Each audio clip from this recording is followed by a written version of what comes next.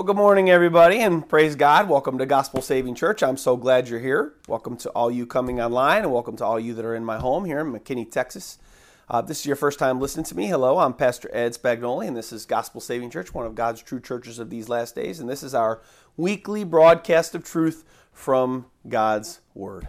I hope you came here to hear the Word of the Lord, because that's what we're here to do, hear the Word of the Lord, not to be entertained, but to hear the Word of the Lord.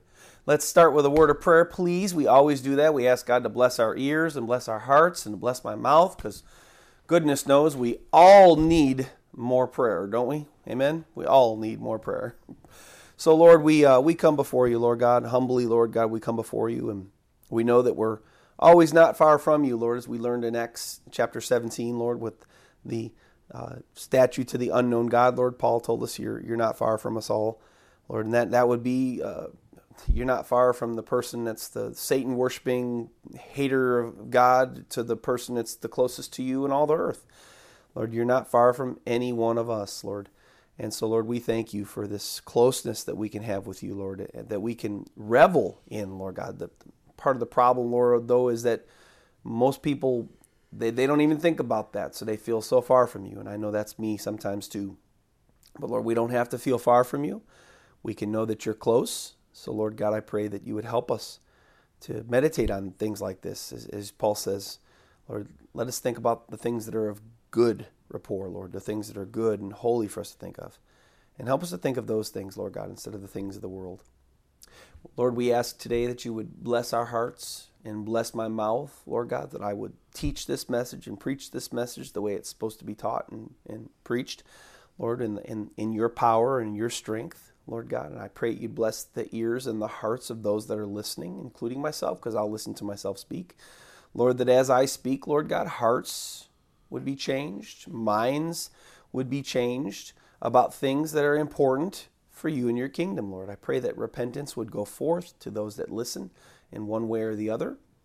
Or, Lord God, if we're all if we're all tight on the things we're going to talk about today, Lord God, then I pray that we'd grow stronger in those things and grow more faithful in the things that we're going to talk about today.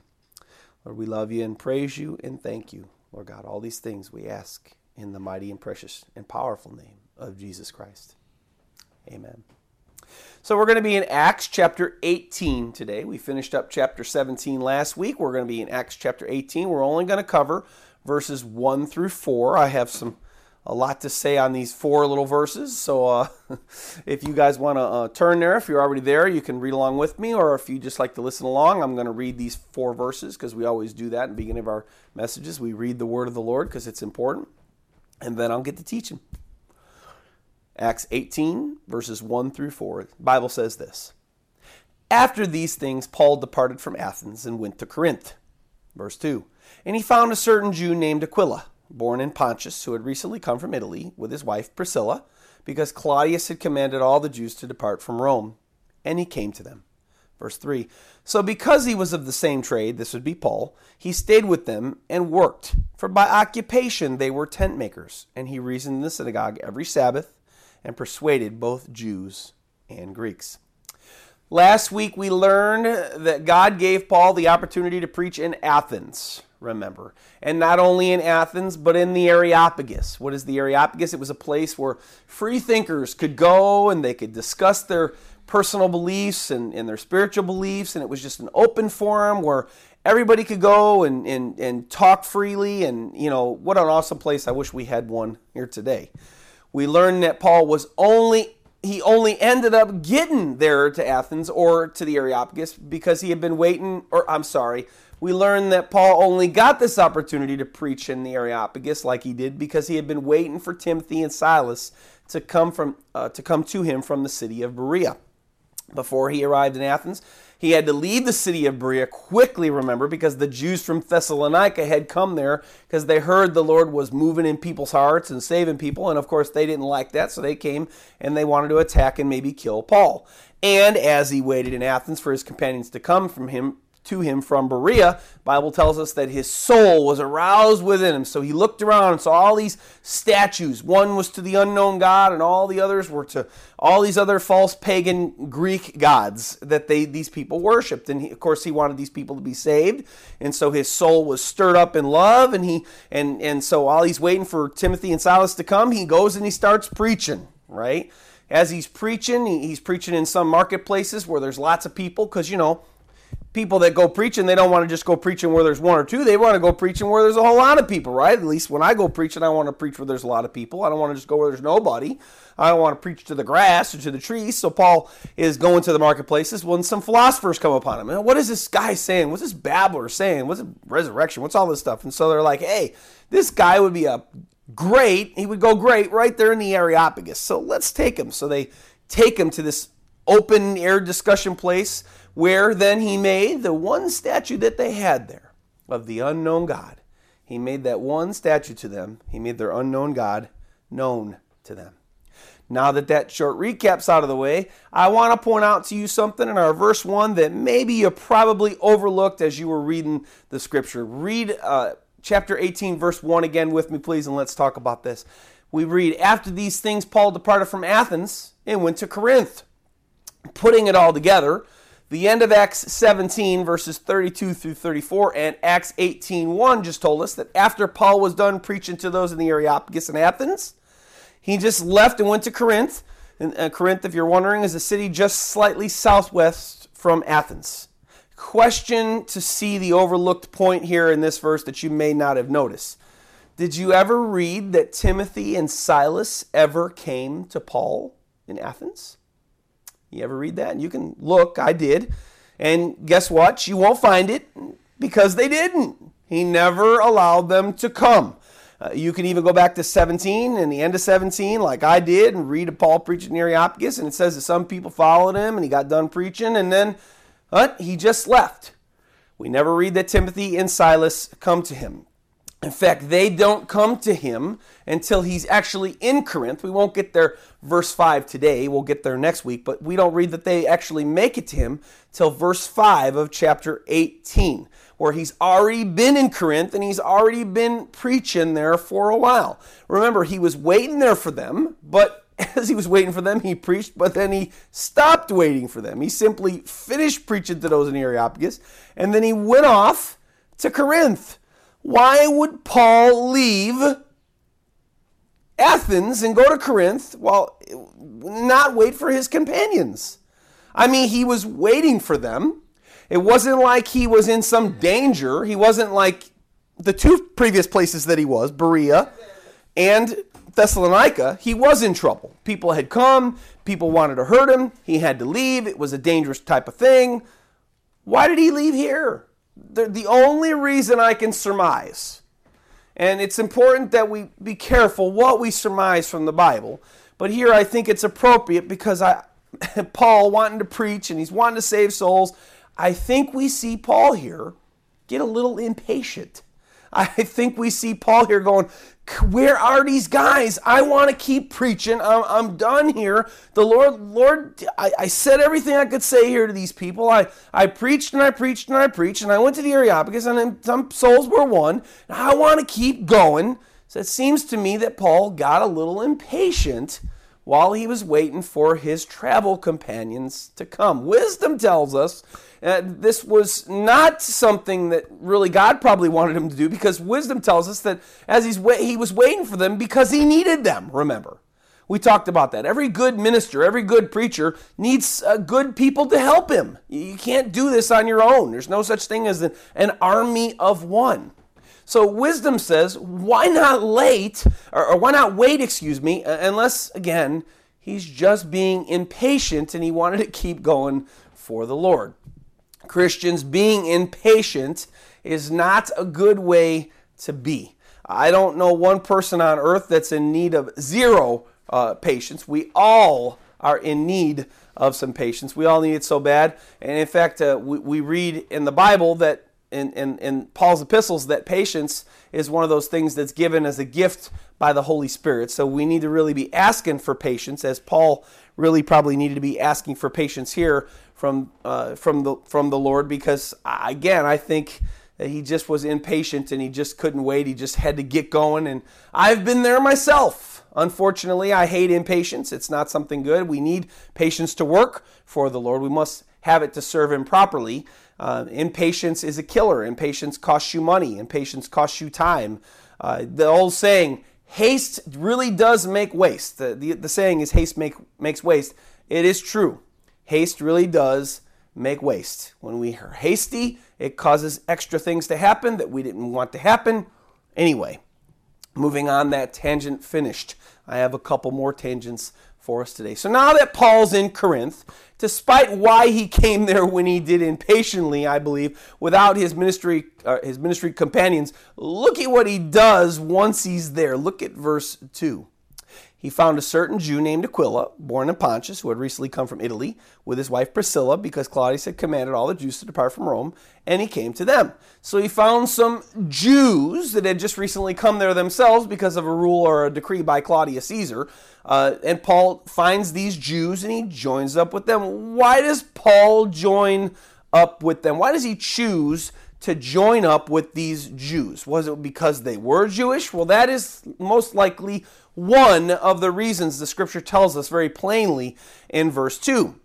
In the Old Testament, we read that it was very common for Jews that were traveling from city to city, kind of like Paul is traveling here. It's very common for them to find other Jews because they're of the same heritage, they're of the same type of lineage, and then they join up together and they kind of hang out together because they have so much in common as they traveled. And that's what I believe, that is one of the reasons why Paul joined up with them. He chose to join up with them. Jews would look a certain way, Jews would act a certain way, Jews would dress a certain way. So it's kind of like they were easy to pick out, especially in a foreign city where not everybody was Jewish. Jews would kind of stick out kind of like a sore thumb.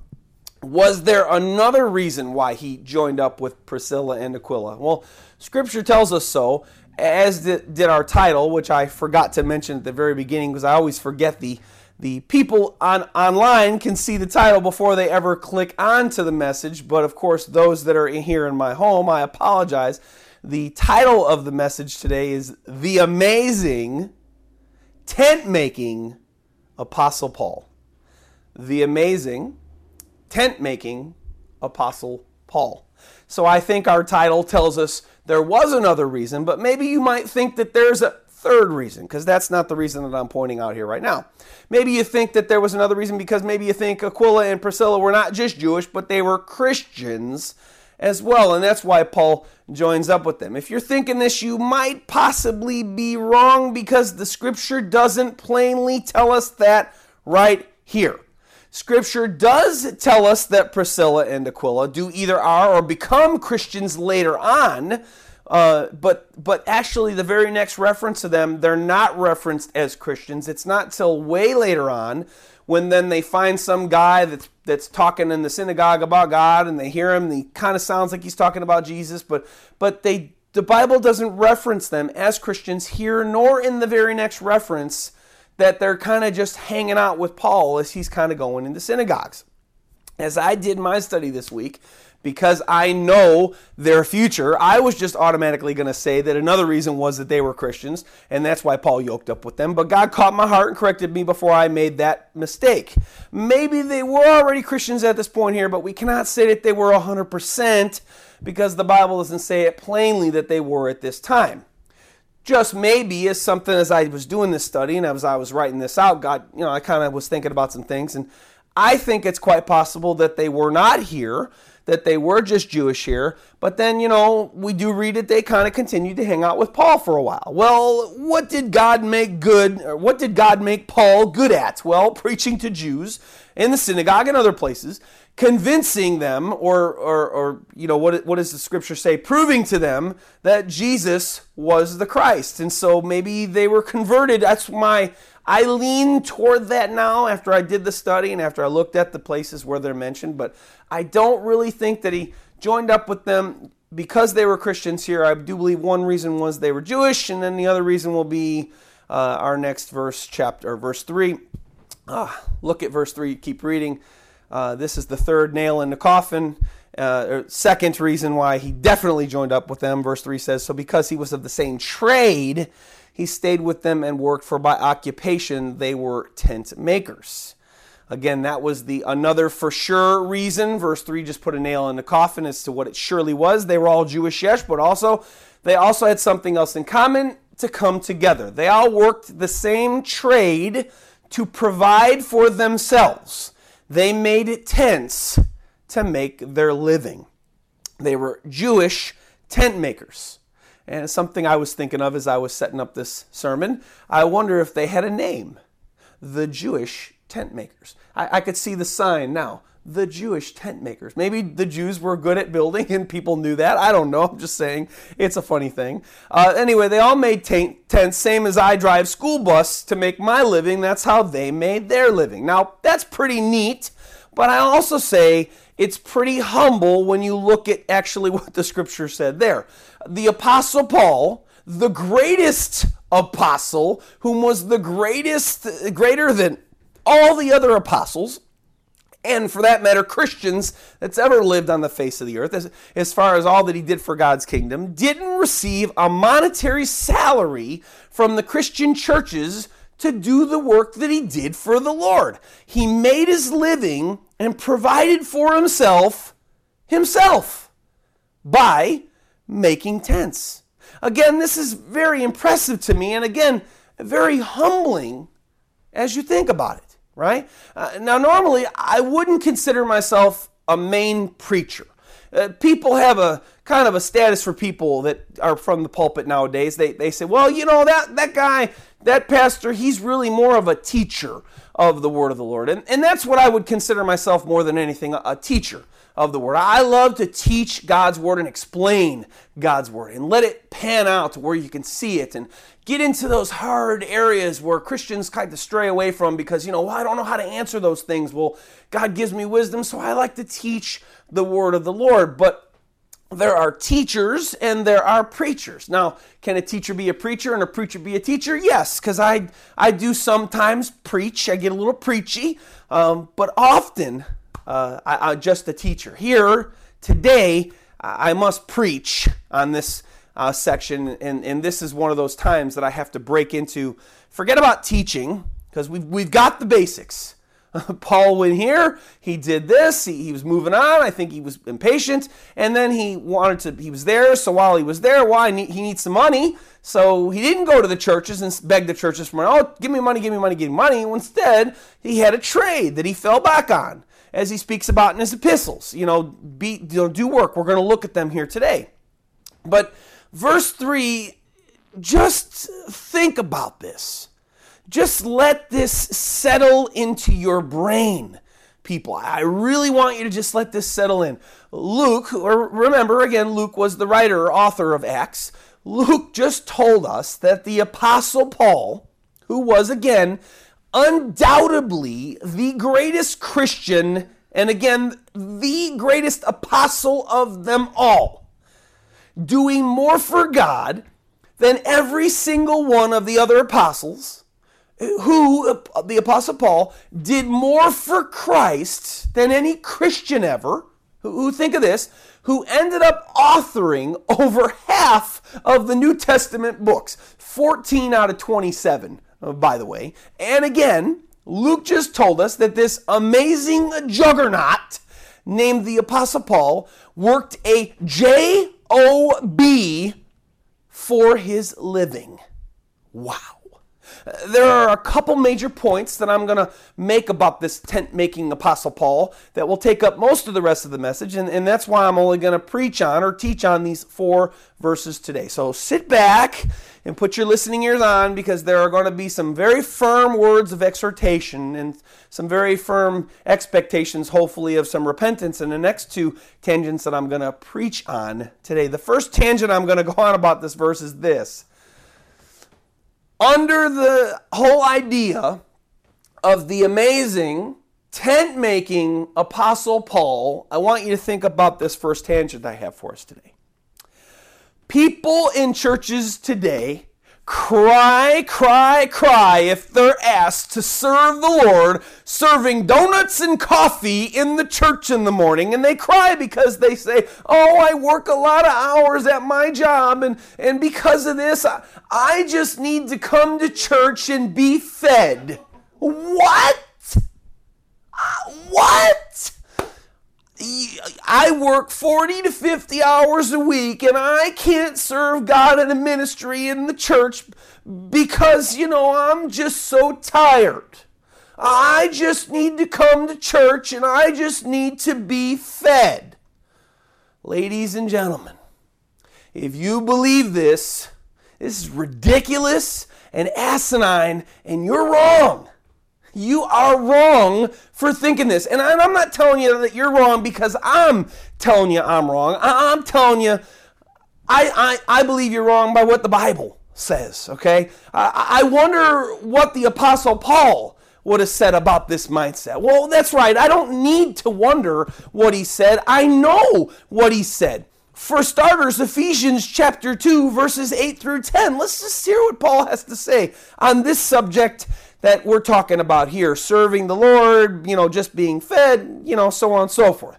He says, for it's by grace you have been saved through faith, and that not of yourselves, it is a gift of God, not of works, lest any man should boast. That means we're not saved by doing any good work. We're saved by God's grace and ourselves putting our faith in that work of God on the cross of Jesus Christ and then being saved.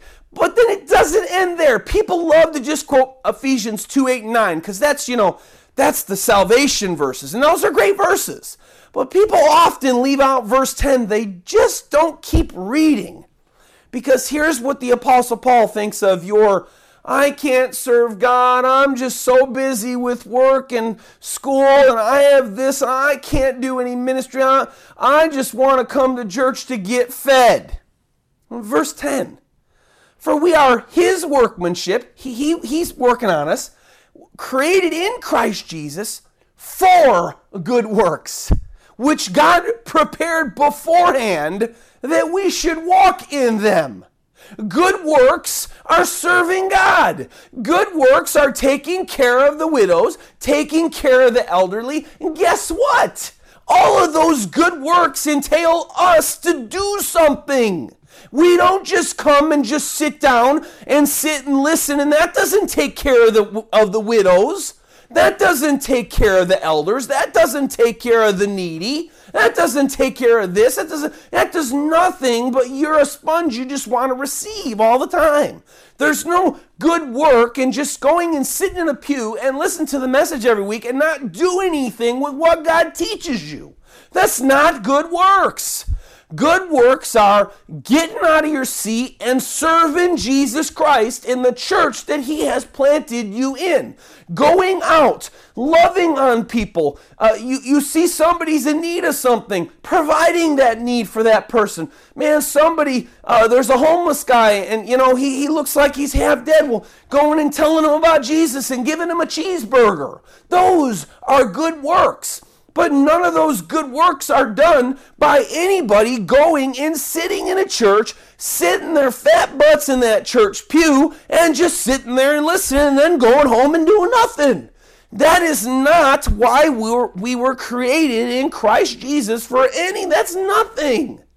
Nothing. And if you believe that that's you, you're wrong. And Paul says so. Secondly, look at this other one. Romans 12, 1 through 6. I beseech you, therefore, brethren. He's pleading with us. I plead with you, brothers, by the mercies of God, that you present your bodies a living sacrifice, holy, acceptable to God, which is your reasonable service. Hey, laying it all out for the kingdom of heaven. I used to play football, and the coaches said when we play football, hey guys, come on, we're going to play a game. I want you to give 110% of yourselves on the field. Well, and I believe that's just not football players. People tell that too. Coaches tell that too. I think that's all sports. Your coaches tell them that. Well, if you're giving 110% of yourself, you're not just coming there to sit and watch the game. You're there and you're giving your bodies a reasonable sacrifice. You're doing something. And verse 2, Keeps going, and do not be conformed to this world, but be transformed by the renewing of your mind, that you may prove what is the good and acceptable and perfect will of God. Now, the title that the New King James Version translators translate the next section to, he writes, is this: Serve God with spiritual gifts. That's their title. I wonder why they surmise that title. Well, let's look at verses 3 through 6. For I say, this is Paul again, through the grace given to me, that everyone who is among you, not to think of themselves more highly than he ought to think, but to think soberly, as God has dealt to each one a measure of faith. For as we have many members in one body, but all the members do not have the same function, a function provides that you do something, so we, being many, are one body in Christ, and individually members of one another, 6, having then different gifts differing according to the grace that is given us, let us use them. What do we not understand about using our gifts? You don't use your gifts while you're sitting in the pew. That is not a gift. Everybody can sit down. Everybody can listen. He's talking about here, we're members of a body. If your body is something in your body doesn't work, what do? You go try to a doctor and you try to get it fixed so that it can work. Because everything on your body does something. Every single thing. And you may be, well, Pastor Ed, there's skin on your back that doesn't do anything. Well, I beg to differ. Your body, your skin is called your epidermis. And your epidermis is your biggest organ in your body. And your organs are always doing stuff. They're always taking things in, or they're putting bad toxins out. So yes, everything on your body does something for your body. And Paul likened us in the body of Christ to doing things. And he pleads with us, use the gifts that we're given. Coming and sitting in church is not using a gift. It's just coming and sitting in church. So yes, that's what he did say, not what he might have said, right? Now Christians, please, I say this in all love. If the Apostle Paul, who did more for Christ than any other apostle or Christian ever, who wasn't supported financially, so had to work to provide for himself by making tents, just think of that. Just think of that. Maybe you didn't even know before today that Paul had a job. Well, now you know. And if he did this, then you can certainly work 40 or 50 or even 60 or 70 hours a week and still manage to serve God in your church or wherever God may call you to work for him, for that matter. You can still do that. Did you know that the Apostle Paul also, on top of all when I keep mentioning all the things that he did for God, did you also know that he evangelized almost the entire known worlds of Asia, Asia Minor, Sicily, Syria, and Macedonia? And he did it all without having a car. He did it all. He had no airplane. He didn't even have a cell phone, no computers. As well as he propagated the gospel in Rome while in prison for preaching the gospel. Can you even believe that? And he propagated the gospel in Rome more than anybody else ever has. And as he did more on foot than any other Christian I've ever known of biblically, or even on our modern day with all our amazing technology, he did it almost the entire time, if not the entire time, before he went to prison, supporting himself by making tents without church support. Wow. Yet today, most that go to church don't want to pick a ministry in the safety of the church building that they go to every week, and they don't want to serve in it. Ministries such as usher, or the children's ministry, or Sunday school children's ministry, or Sunday school teaching other people, or donuts and coffee ministry in the morning, and they don't because I'm tired, and I work a job, and I manage my household. What, Christians, please. This is ridiculous. Now, I can tell you right now with a guaranteed of assurance that God is not happy with the person in his church that has this weak beggarly mindset. Did you know, Christians, I want to tell you something shocking. Most pastors or preachers will not tell you these things that I'll tell you now because they don't want to offend you, because they could offend you, and if they offend you, you probably won't come back and you won't give them their your money, and then they want your money because that helps them financially, and instead of just telling it to you out like it is, like I do here at GSC. But did you know, Christians, that in almost every church that exists, this is the mindset of the majority of the congregation. This mindset of, I just work so much, and I just want to come to church, and I just want to be fed. That's right. It's common knowledge within the leadership of almost every church that 90 to 100% of the lay ministry work, and that would mean all those things that I just, not being the pastor or the assistant pastor or the music pastor, the paid positions of the church, but 90 to 100% of the lay ministry work, cutting the grass, doing the flowers, vacuuming the floor, cleaning the church for Sunday, all these things for the church is done by 10% of the members or of the congregants. Christians, this is shameful. And if this is you and you find yourself listening to this message, this is a holy, loving forearm from God's word given from my lips, and it's time for repentance. Repentance in the fact that you get busy serving God in His church. You getting busy doing what God told you to do, using yourself, not just being selfish and serving yourself, but serving God in a ministry in the church or outside of the church or wherever God puts you, and not just coming to church to be fed. God made you for good works, which, remember, Ephesians 2:10, which God prepared beforehand so that you should walk in them. Not just come to church so that you can get fed and go back to your happy life and feeling good about yourself because you went to church. Christians, that's ridiculous. That's my first tangent. It's out of the way. If you're still listening to me, I have a second one. The second one's a little bit more hard-hitting. I don't know, maybe the first one was to you already. Don't turn me off. It's the truth. Read your Bible. It's the truth. My first tangent being over. On the topic of the amazing tent-making Apostle Paul, he did what he did and still made tents for a living without support from the church. My tangent number 2, Paul was not paid or supported by the church of God. He worked for his living, and I want you to know before I start this tangent, a little prelude, I don't want you to think that in this next tangent that I'm going to give you, I'm against the people of God being supported by the ministries, churches that God has them working for. So the Pauls and Peters and Stevens of today's church.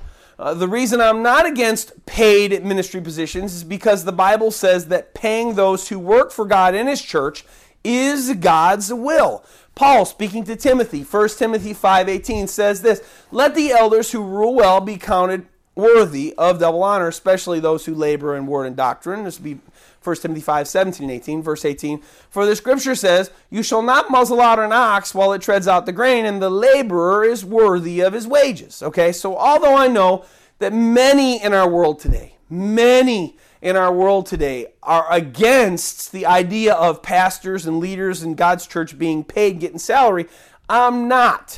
Gospel Saving Church doesn't provide for me just yet, but it will someday. I work a job, basically building tents, driving school buses for like Paul did for my wages to support my family like Paul did himself, and that's what God has me doing right now, and that's fine, but I'm still not against leaders and churches and ministries getting paid to do the work of the Lord.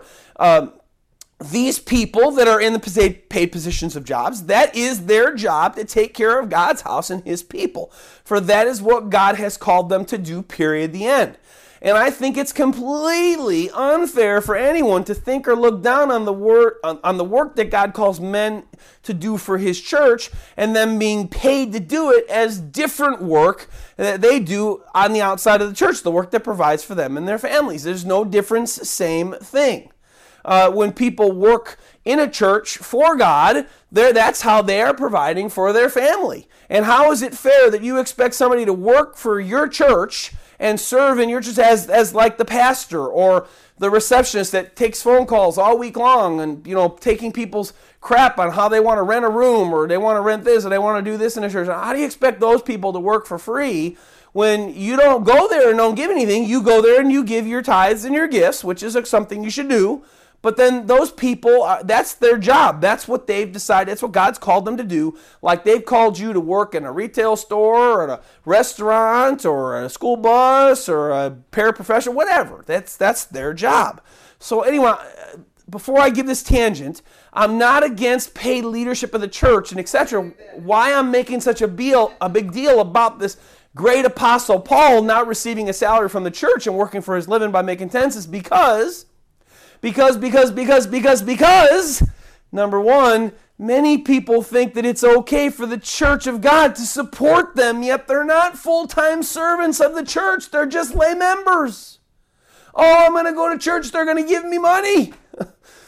And number two, many people look to the church to support them in some or all fashion, and they don't work a job at all. Or they don't work enough of a job to provide for their families, leaving their households with insufficient funds or wages to take care of them, leaving their families' bills regularly unpaid, while all the while coming to the church, hitting up church members, hitting up pastors, hitting up the leaders. For what? For money.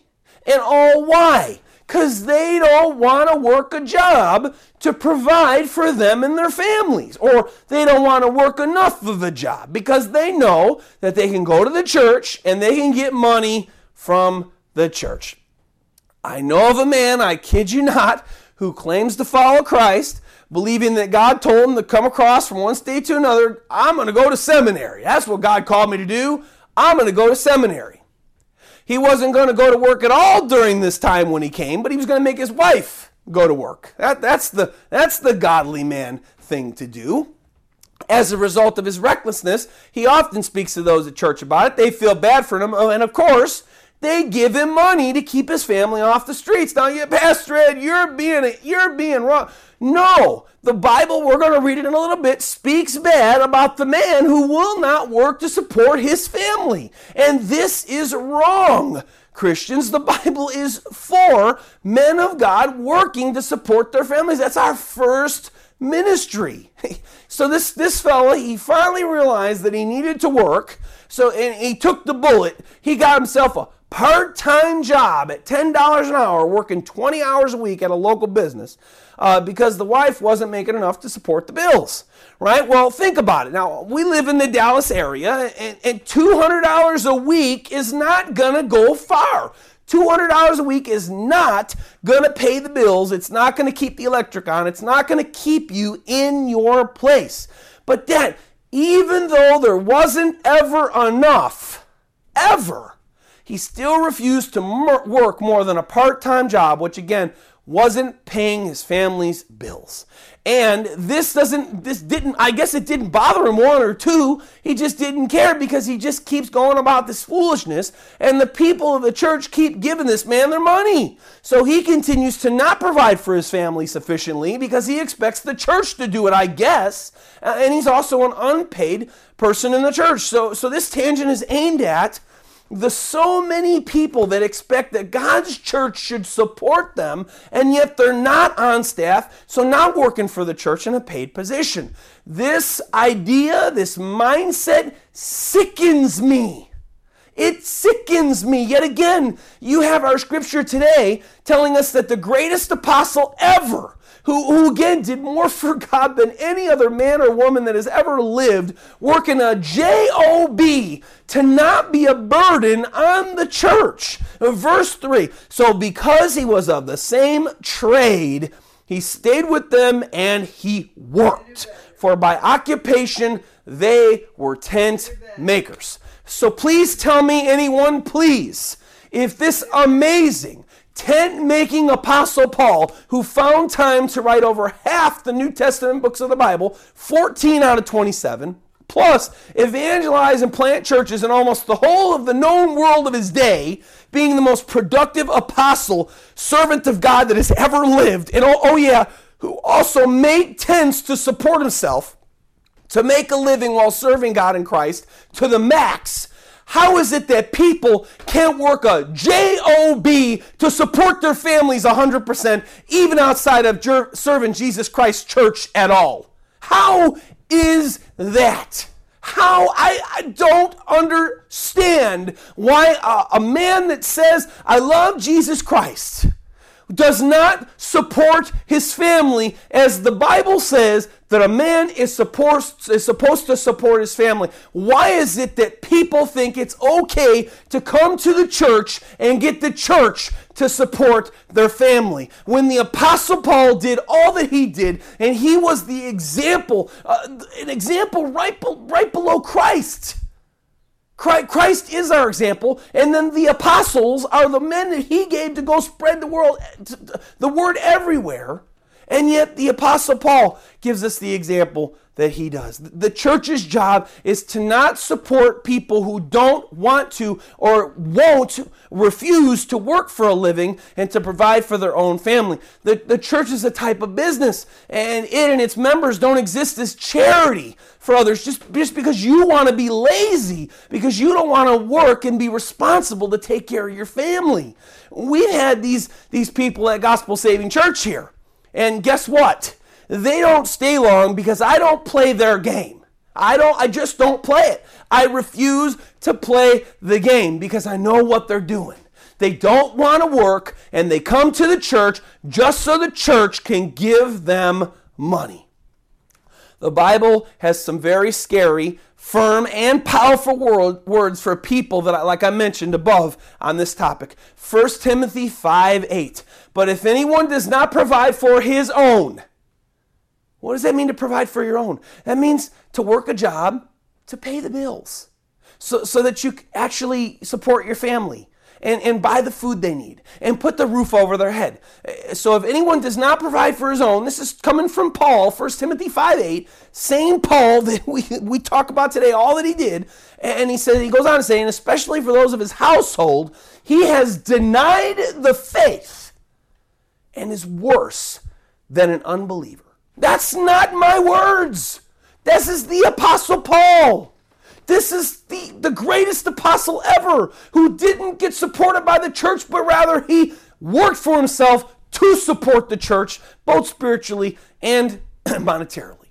2 Corinthians 3:6-15. But we command you, brethren, this is not a suggestion that he's given, but we command you, brethren, in the name of our Lord Jesus Christ, that you withdraw. So get away from every brother who walks disorderly and not according to the tradition which he received from us. What tradition did they receive from them that Paul said that they should get away from these freeloaders who want to use God's church like an ATM? Verse 7. For you yourselves know how you ought to follow us, for we were not disorderly among you. What is he considered disorderly? Verse 8. Nor did we eat anyone's bread free of charge, but worked with labor and toil night and day, that we might not be a burden to any of you. Hey, we came, don't follow the people's example that they don't want to work and they want to sit around and they want to be lazy and they want to eat people's bread for free. Follow our example, for we worked. Worked what? J-O-B, to provide so that we wouldn't be a burden to anyone. Verse 9, goes on to say, not because we do not have authority. So he says, we could have. Hey, I have the authority. I'm an apostle. If I wanted to, I could command the churches to give me money. I'm an apostle. I have that right. But he says this, but to make ourselves an example of how you should follow us. Follow us and how we work for a living and provide for our own, because that's the godly and right thing to do. Verse 10, for even when we were with you, we commanded you this. If anyone will not work, neither shall he eat. If you don't work a job, you don't get money. And you don't get money, you're not going to eat. No. Christians, don't feed him. No. If he won't work, don't give him anything. Oh, yeah, how could the Apostle Paul? Oh, that's not the humanitarian thing to do. Oh, yes, it is. Paul knows that if you encourage people in their stupid positions and their stupid brain ideas of, I'm not going to work, the church is going to take care of me, or the people of God will take care of me, he knows that that's sinful and that's not the right thing to do. Verse 11. For we hear that there are some who walk among you in a disorderly manner, not working at all, but are busybodies. Now those who are such, we command and exhort you through the Lord Jesus Christ, that they work in quietness and eat their own bread. Work. Let them work. They want to eat. Let them work. Verse 13. But as for you, brethren, listen to this. Listen to these powerful words that he says here at the end. Do not grow weary in doing good. Keep going yourselves. Keep doing what you know you're supposed to do. And if anyone does not obey our word in this epistle, note that person and do not keep company with him, that he may be ashamed. Don't keep hanging out with him. Don't fellowship with that person who won't work and be lazy. And why not? Not because he hates them, that they may be ashamed. What? Ashamed of what? Ashamed that nobody will hang out with them, and maybe they ought to do right and get right with God in this area of our lives instead of fooling around and being lazy and not working. Yet do not count him as an enemy, but admonish him as a brother, meaning encourage him to do what's right. And this is my heart here in this message. If this is you and you're listening to me, don't hate on me. I'm just teaching you what the Bible tells you. You're wrong if you think that God's church exists to be an ATM for you. That the people of God in that church exist as people that are supposed to help you because you don't want to work, because you want to be lazy. Paul says some hard things, and you won't hear these things in too many churches today. But again, I've never heard them other than when I preach here in Gospel Saving Church. But again, I only teach them because I love you, and because, you know what, I'm going to tell you the hard things. But Paul only said these things, and I'm only saying these things, these hard things to talk about because I love you. And because I want you to do right. If you, God's church, this goes out to all the people, as I myself have been in this position before, where I've given money to people like this. If you, in that position, or God's church, if we keep giving the hard-earned money that's been and is currently being worked for to those who don't want to work and want to use God's church and you like a cash cow, then you are enabling them and emboldening them to keep on going in the sin of laziness, and you never help them get off of stuck on stupid and to live a life that's pleasing unto God. Now, as a quick aside, because we're rolling into the getting done in the message here in just a little bit, I want you to understand, I'm not talking about the person that's in your church that's had a job for a long time and they've been a productive member of the church, and all of a sudden they lose their job and they fall on hard times. I'm not talking about this type of person. I'm not talking about the person that comes into a struggling time in their lives.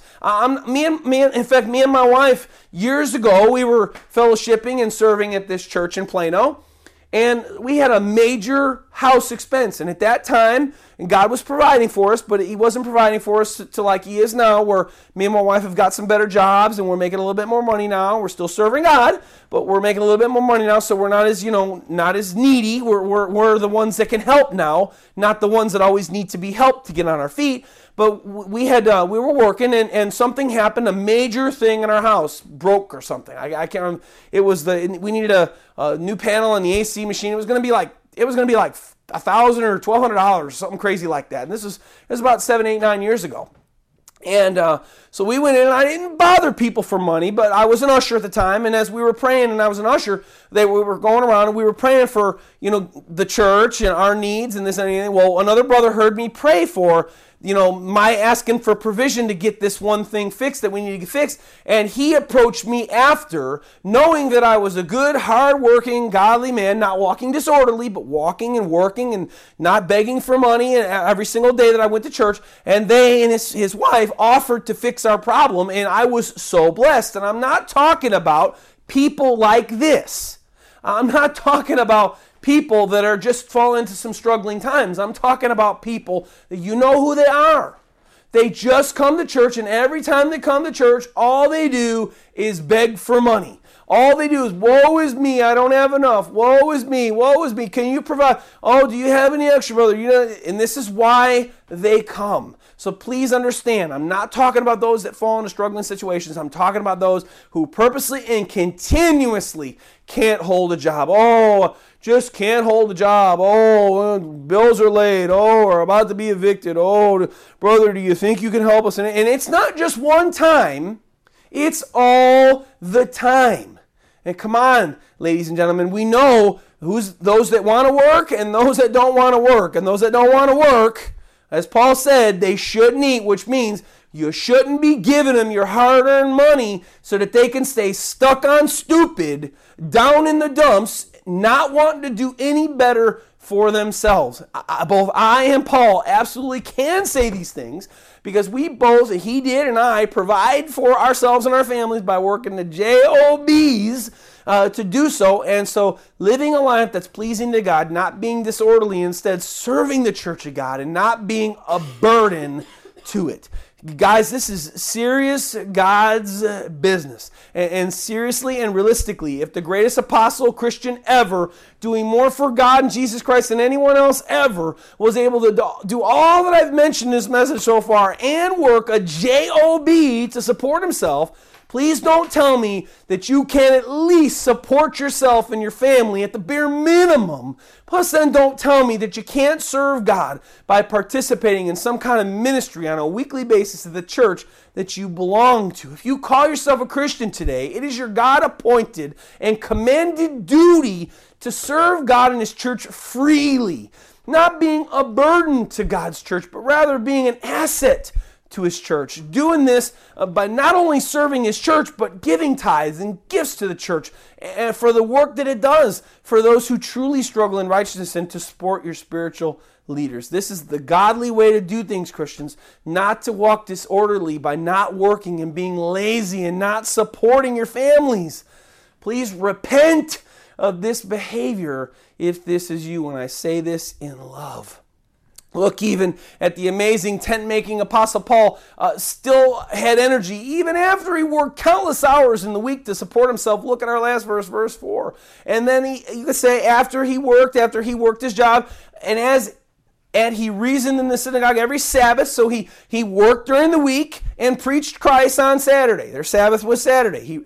Every Saturday, notice. And what did he do? He persuaded or proved Jesus Christ both and persuaded both Jews and Greeks, and we know that would be persuaded them to believe in Jesus Christ. Notice again, this was every Sabbath, not just one time serving God one time, and he persuaded or proved Christ to the Jews and Gentiles that were there. He still found time to serve Jesus Christ, even though he was working to provide for himself. Wow. What a concept, right? I myself have found time to serve God and Christ for Gospel Saving Church for the last 6 years of my life, plus the whole entire time, working at least 2 jobs, or one to provide full-time work for me and my family so we can support to live. Before Gospel Saving Church, I found myself also to work at least 1 full-time job, the whole time while serving God and Christ at the local church that God called us to when He first brought me and my family here to Texas almost 12 years ago. And not only did I and my family serve Christ at that church, as in Gospel Saving Church now, but we also gave financially to the church to help support those that God had called to work for Him in that church, and apart from having, my job in the world that I had. Christians, I have to tell you, we waste a lot of time. We waste a lot of time on Facebook and video games and the internet and TV. We waste a lot of time. And there's more time than you think that you have to serve God and to serve Jesus Christ. I had a brother years ago challenge me to write a book. And no. On top of the other ministry that I was doing, I can't write a book, guy, and I can't do that. I got a house and I got work and I got ministry. I can't write a book too. Teaching every Sunday, I can't, preaching on Sundays, I can't write a book. But then God showed me one day, Ed, you waste so much time here, and here. You absolutely can write a book, and I want you to write a book, and let's get to it. And you know what? I did it, and it ain't even a small book, and it's in the last stages of editing right now, and I'm about to get it looked at by a professional editor and get it written up and getting it set up. And you got more time than you think. Please, listen to me, Christians. If you out there are a real Christian, the amazing tent-making Apostle Paul gives us a great example of what we can really do for God if we truly love Him and we get out of ourselves. Christians, with what we've read today in the Bible in these sections we've looked at today, along with the examples of the amazing tent-making Apostle Paul, I just don't see how anyone that really loves Jesus Christ can be, with an honest conscience, be a part of God's church and not serve Him in some fashion in that church. Or go to one of God's churches expecting to be financially supported because they just don't want to work to support their families.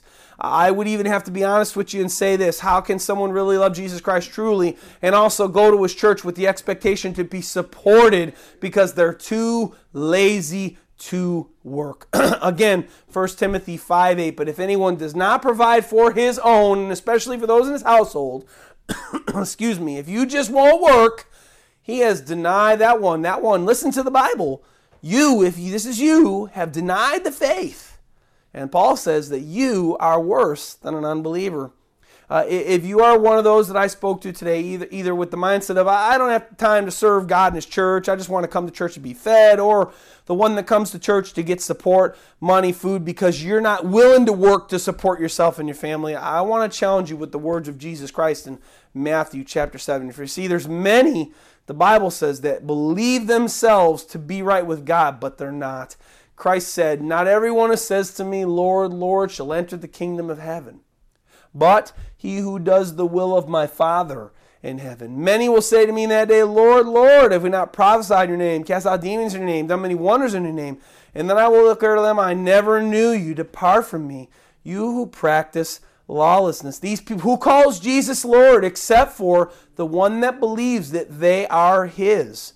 Well, if these people thought that they were His, and yet, for whatever reason, well, they practiced lawlessness, and we don't know what that lawlessness was, but we know that because of their practice of ways that were not godly, Jesus said, begone, I never knew you. To people who thought they were really saved their whole lives, or their whole time that they supposedly became a Christian, and they were wrong. For Jesus said to those that called Him Lord, Lord, I never knew you. Be gone, depart from me, be gone from me. That could be you. Seriously, many people think that they're saved, but they're not. But they're thinking, they're deceived into thinking they are. A lot of preachers today teach this easy believism crap. Oh, just pray this prayer, and Jesus loves you and you'll be saved. Well, that's not what God said in His Word how to be saved.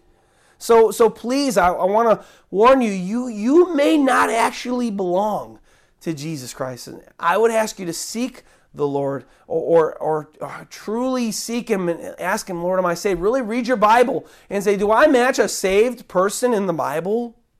On the other side, are you truly saved and in just need of some major repentance or a major course correction and the shock of your ways really being terrible? Like maybe you didn't know that just coming to church just to get fed was not the godly thing. Maybe you didn't know that was a terrible thing in God's eyes. Maybe you didn't know it was ungodly to not work and to come to the church and want you, expect the church to support you. Well, now you know. And so are you a real Christian, but you're in need of, get busy. Get busy and become a productive member of God's force on this earth. If you are truly belong to Christ, you are a member of the body. And members of bodies, every single inch of your body does something. Even you say, well, maybe a fingernail doesn't do anything, Pastor Ed. What do you do with a fingernail? What does it do? What does it just do? Well, it protects your finger, right? It's able to scratch you when you got an itch. Every single part of your body does something. We are likened to a part of Christ's body. Christ's body does things for Christ's church. And again, if you're really His, and these two terrible examples I gave today fit you, you need to repent and get busy serving God and serving Jesus Christ now, and stop walking disorderly and walk in humility and servitude. If you're a true Christian, if the amazing tent-making Apostle Paul could do all that he did for Jesus Christ in God's kingdom while working a tent job to support himself, then you can do way more for God's kingdom than you are doing right now. True born-again Christian, get busy for God and Jesus Christ. If God has shown you today, maybe you're not a true Christian. Maybe you're not truly saved. Well, then God wants to tell you right now how you become a truly born again, truly saved person. We go to Jesus' words in Matthew 16, 24 and 25, and this is how we start a relationship with God, being born again. Then Jesus said to his disciples, if anyone desires to come after me, let him deny himself. That means you take a step of repentance and you turn your heart to God and you surrender your life to God. You make God your Lord. You make Jesus Christ the master of your life. You stop fooling around with God and stop giving God lip service and truly fall on your knees, whether it be in your heart or actually on your face, in reality, like on your physical knees, and you cry out to God and ask Him to save you and surrender your heart to Him. And that's what Jesus said. That's how you begin. Let Him deny Himself. But then look, right after you get saved, Jesus goes on. He goes on to say, and after you do this, well, take up your cross and follow me. Do something. Do something. Follow me. Follow my ways.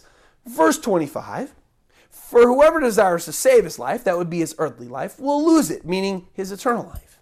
But whoever loses his life or surrenders his heart, you could say, as I just explained in verse 24, whoever loses his life for my sake will find it, meaning find his eternal life.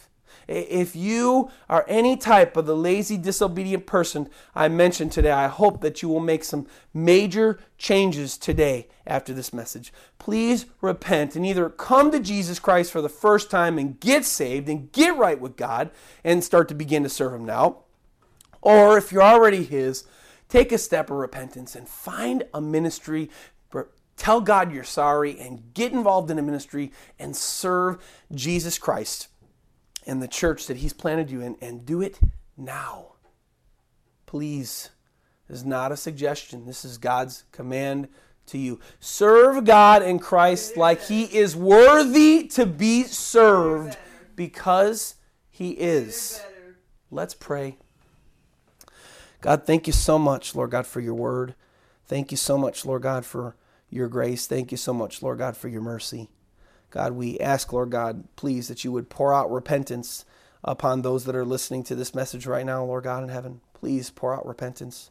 Repentance on those that are either they think that they're just, God's special gift and they're able to work or they don't have to work, and they can just take advantage of God's church and God's church is supposed to support them and Lord, bring repentance on them because that's not the right heart attitude, Lord. Bring repentance on those that think, well, I work so much and I do this much and I do that much and I just don't have the energy or time to serve God in the church. I just need to come and be fed.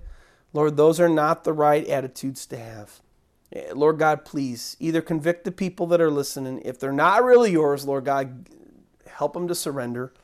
Help them to give themselves to you, Lord God. Help them to cry out to you and surrender their hearts, Lord God, and become a Christian, Lord, and become a born again Christian, Lord God, so that they can become useful for you in your kingdom. Lord, if they're not, or if they're already yours, Lord, and they just truly had some wrong ideas about what it's like being a Christian, Lord God, well, they got set straight today. And Lord God, if the man that won't work won't eat. So Lord, please bring them to repentance, Lord God, and get those people busy for your kingdom, doing something, Lord God, for you. We thank you, Lord, and we love you, and we praise you, God. Please bring repentance on those listening, those that will ever listen to this message, Lord God, so that they can start living a holy and pleasing life to you. And we ask all these things in the precious and powerful name of Jesus Christ. Amen.